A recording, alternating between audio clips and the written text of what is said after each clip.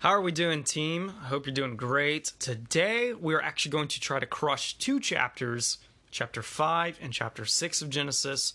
I really want to get to Noah, who comes in at the end of chapter 5 and a little bit at the beginning of chapter 6. And then he's in chapter 7 also. Chapter 5 is a lot of, as I mentioned last time, genealogy of the line of Seth.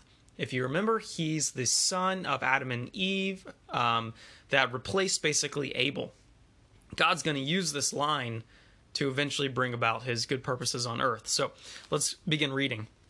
Chapter 5, verse 1. These are the family records of the descendants of Adam.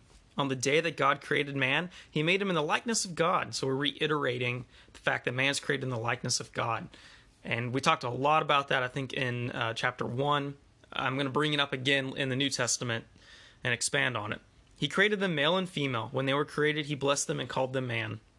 Adam was 130 years old when he fathered a child in his likeness, according to his image, and named him Seth. Adam lived 800 years after the birth of Seth, and he fathered sons and daughters. So Adam's life lasted 930 years when he died. That is an old man.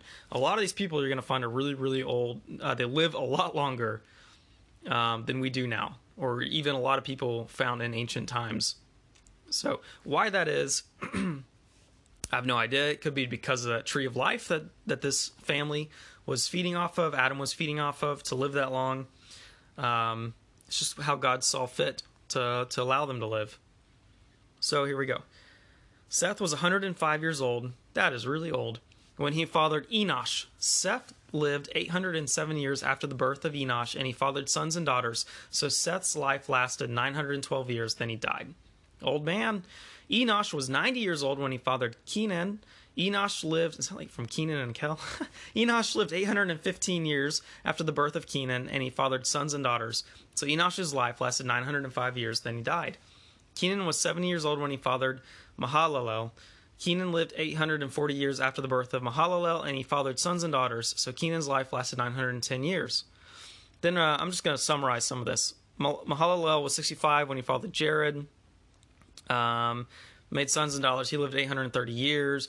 Jared was 162 when he fathered Enoch. Okay, here we go. Picking up in verse 19. Jared lived 800 years after the birth of Enoch, and he fathered sons and daughters. So Jared's life lasted 962 years, then he died. So now we're going to get to a really cool guy, because he's mentioned in the New Testament also. But Enoch was 65 years old when he fathered Methuselah, and after the birth of Methuselah, Enoch walked with God 300 years and fathered sons and daughters. Now that's different. These other people that we just mentioned, none of them say they walked with God. That's not in there. And so what we can tell about Enoch is that for at least 300 years of his life, he was very pleasing to God and sought righteousness and had companionship with God.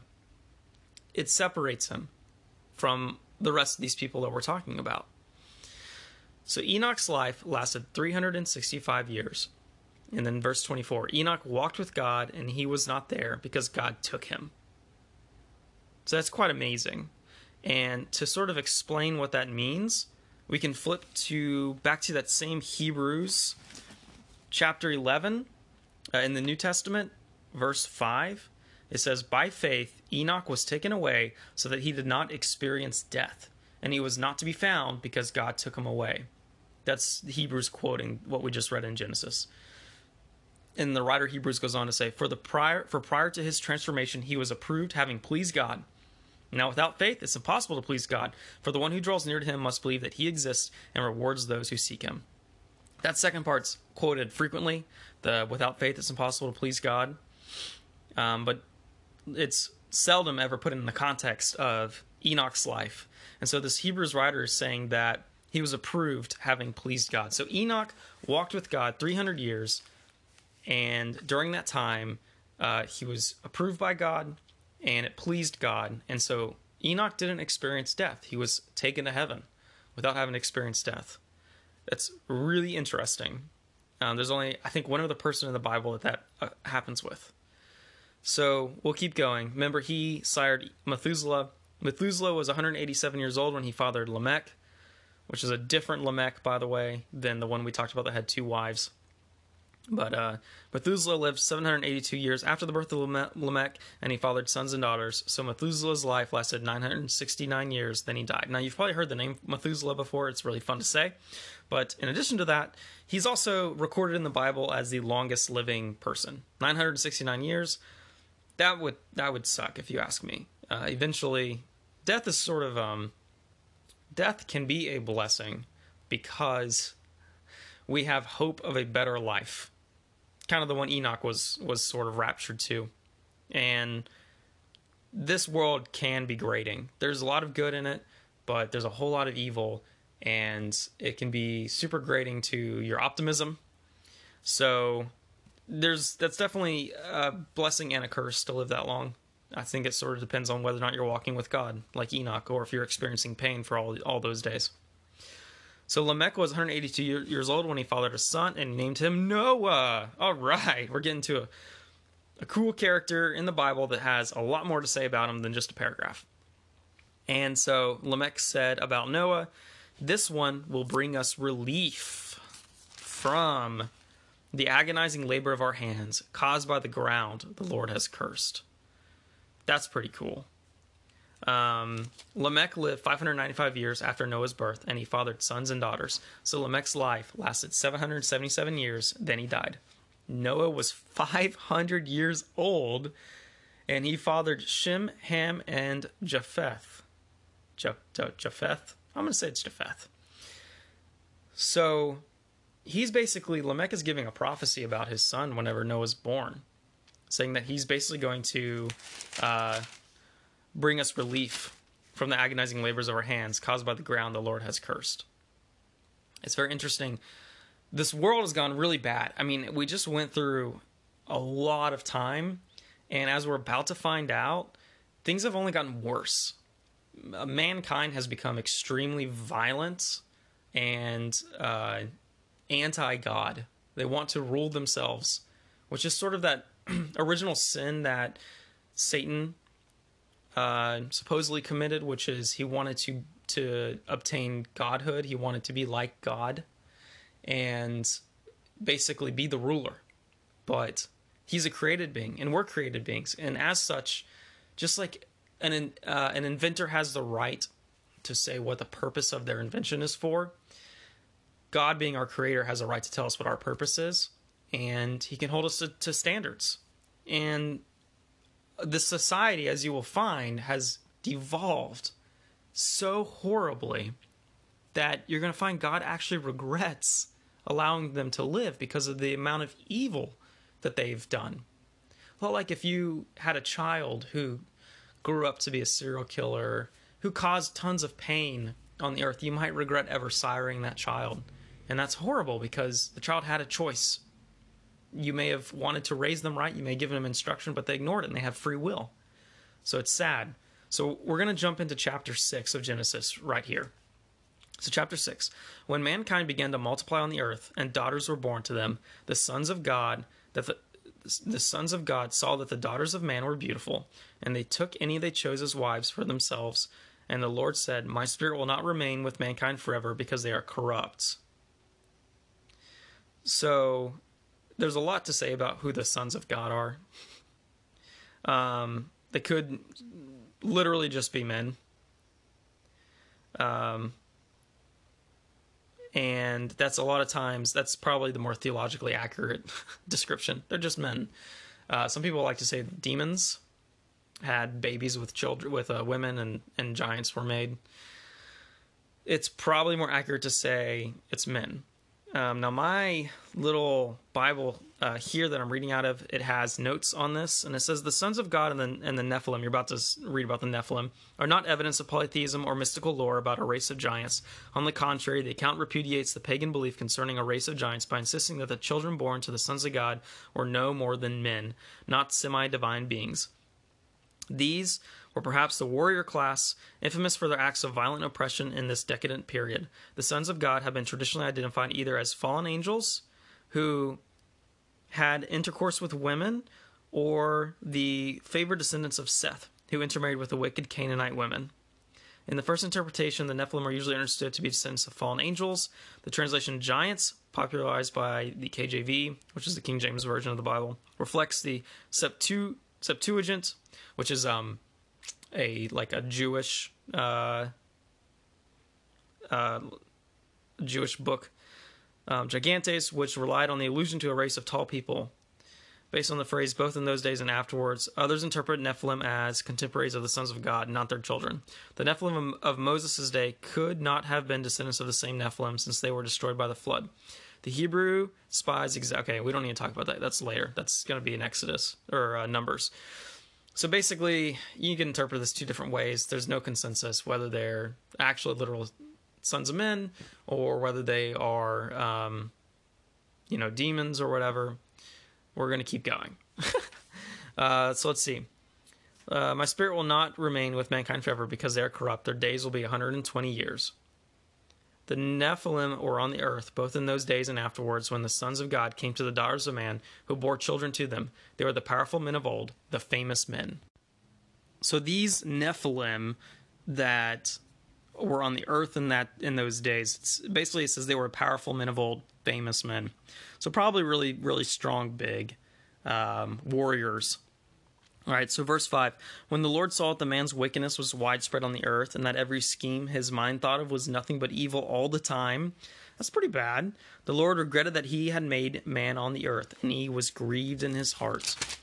Then the Lord said, I will wipe off the face of the earth man whom I created, together with the animals, creatures that crawl, and birds of the sky, for I regret that I made them. Noah, however, found favor in the eyes of the Lord. So God is pained because his children have turned to nothing but evil. Not only are they committing evil, but they are only ever thinking of evil and thinking of committing evil. So it's pretty bad. It's basically an irredeemable... There comes a point where you can be irredeemable. And in this case, it's an entire society. Now, don't get twisted what I just said. Obviously, in the New Testament, you have Jesus Christ who can change the heart of men. And so anyone, even deathbed confession, if it's true, can be saved. But there is this aspect of, if you harden your hearts to where you won't even feel guilt or bad about what you have done, the chances of you being redeemed are very, very, very thin. Something is going to, catastrophic is going to have to change your life. I think of Saul, who was on the path to Damascus, and he was persecuting the early church. And it literally, he thought he was doing what was right, but it literally took him being blinded and met face to face with the Lord Jesus Christ, resurrected, for him to change his heart. So there's something like that has got to happen. And in this case, the Lord finds one person on earth in the line of Seth, from Adam, who finds favor. And that's Noah. So verse 9. These are the family records of Noah. Noah was a righteous man. Awesome. Blameless among his contemporaries. Cool. So he's not righteous necessarily before God, as far as he's not 100% holy. Probably has sin in his life, but compared to his contemporaries, he was very blameless. Noah walked with God, and Noah fathered 3 sons, Shem, Ham, and Japheth. Now the earth was corrupt in God's sight, and the earth was filled with violence. God saw how corrupt the earth was, for all flesh had corrupted its way on the earth. Then God said to Noah, I have decided to put an end to all flesh, for the earth is filled with violence. Because of them, therefore, I'm going to destroy them along with the earth. So Noah's getting a little sneak peek on what God's plans are here. And God continues to say, make yourself an ark of gopher wood. Make rooms in the ark and cover it with pitch inside and outside. This is how you are to make it. The ark will be 450 feet long, 75 feet wide, and 45 feet high. You are to make a roof, finishing the sides of the ark to within 18 inches of the roof. You are to put a door in the side of the ark, make it with lower, middle, and upper decks. Understand that I'm bringing a deluge, floodwaters, on the earth to destroy all the flesh from under heaven with the breath of life in it. Everything on earth will die. But I will establish my covenant with you, and you will enter the ark with your sons, your wife, and your sons' wives. You are also to bring into the ark 2 of every living thing of all flesh, male and female, to keep them alive with you. 2 of everything, from the birds according to their kinds, from the livestock according to their kinds, and from every animal that crawl on the ground according to its kinds. They will come to you so that you can keep them alive. Take with you every kind of food that is eaten, gather it as food for you and for them. And Noah did this. He did everything that God had commanded him. So that's the actual quick summary of this. The amount of time it took for him to build the ark is quite some time, as we'll find out later. And I think it's 100 years, I want to say. I'll have to look at it later. Now, remember earlier, God says he's going to limit their lifespan to 120 years. So this is going to wipe out all of mankind except Noah. A lot of people like to argue whether this was a local flood or a global flood. There are lots of catastrophic local floods, regional floods that you can find in Earth's history. There's not that much archaeological evidence to show a complete global flood. Now, obviously, at one point we believed the entire Earth was covered in water. Other people will argue about this. Other people will say that, well, if there wasn't a global flood, how do you explain some of the Earth's layers being mixed? How do you explain canyons being formed? They'll look at the Grand Canyon and say, well, that's because of the flood. Whereas other people will say that's just a river that, ran for several million years. So there's a lot of debate over the scientific accuracy of these passages. It says there's two of every kind of animal came to this ark. Now, it's great that they came and Noah didn't have to go out and capture them. People will ask, well, could they possibly fit on this thing? Now, it is a massive structure that he built. So there's a chance that, yeah, totally could. But there's a lot that we don't know about this, and I think that we shouldn't get hung up on it. I think that instead you should see the spiritual implications of this flood and what it means for the human race. First off, God is always looking for a remnant. This isn't the only time he decides to destroy entire peoples. Later down the line, he'll look to destroy entire cities, and he'll find a remnant to save. And even in the New Testament, there's a remnant of Jewish people that are going to be saved. They're going to turn, they're going to repent and put their faith in Jesus.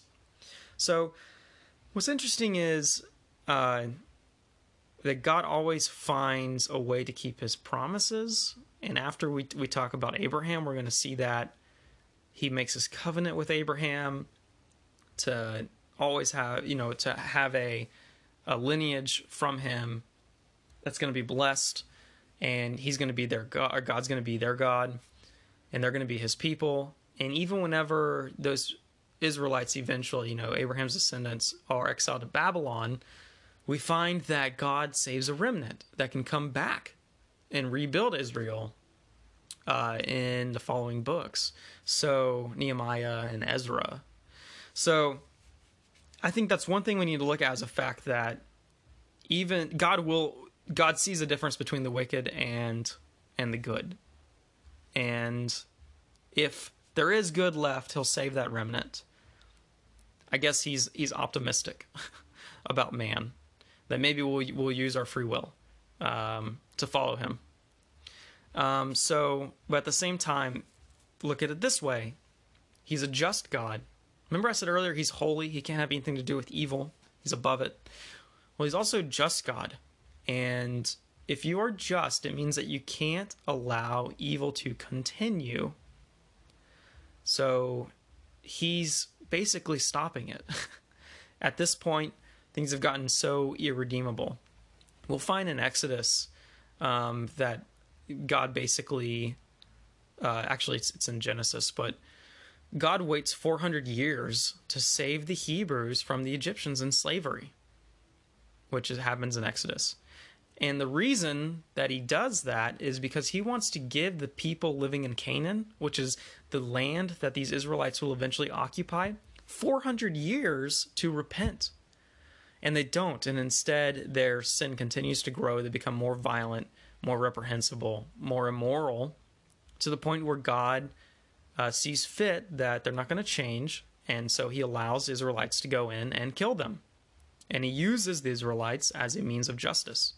A lot of these ideas are difficult for people until unless they actually like put themselves in God's position. Should a regime like the Nazis during World War II be allowed to continue, or should, if you have it in your power, you stop it? And the answer should be yes. If it's in your power, you should stop it. You should also give deference to the Nazis in hopes that they're going to repent. And that's what God does for everyone. He allows them time to repent. He's patient, slow to anger. But eventually, in order to be just to the people being oppressed by that evil, he has to come in and stop it. And so when people argue they have these moral issues with God wiping out an entire planet of evil people, or entire cities of evil people, I think that they aren't actually being fair. I think that if they were really honest with themselves, or if they were on the brunt end of that evil, if your neighbor was Nineveh, which was a very evil city, that actually repents, God sends a prophet and it tells them to repent. But if you were their neighbor being oppressed by them, you would want justice, someone to save you. And so I think these people that have a moral issue against God exacting justice wouldn't have that issue if they actually put themselves in his position, or in the position of the person being oppressed, or at the brunt end of that evil. So those are my thoughts on that. So now we got Noah. He's in the ark, and God's about to send this flood. So we'll pick up with the flood here next. We'll see how things get reset, but they still get really terrible again. And there's something to be said about human nature and how sin once again corrupts everything. So I'm excited to get to the story of the Israelites, and we bring in some more protagonists here, a story of Abraham, and we start to see that God is working out his plan to bring about salvation for all mankind through Jesus. One last thing. Jesus calls himself, or he is called the door sometimes. Sometimes he'll say, like, no one comes to the Father except through me. The doors on the ark can, in a way, be symbolic of Jesus. It is salvation from this flood. In the same way, Jesus brings salvation to us from the wrath we deserve for our evil. Because, I mean, don't kid yourself. You and I aren't Noah. We have plenty of sin in our life. We are more close to these other people that are being eradicated than we are Noah. And yet, Jesus comes and he offers salvation for all, not just a remnant, anyone who would put faith in him. So I think that that's something else we can look at. Everything in the Old Testament, or most things in the Old Testament, are types, and they can point you back to Jesus in some way. So that's all for today. Can't wait till we talk about the flood and we get moving past this in our next meet. Thanks a lot. Bye.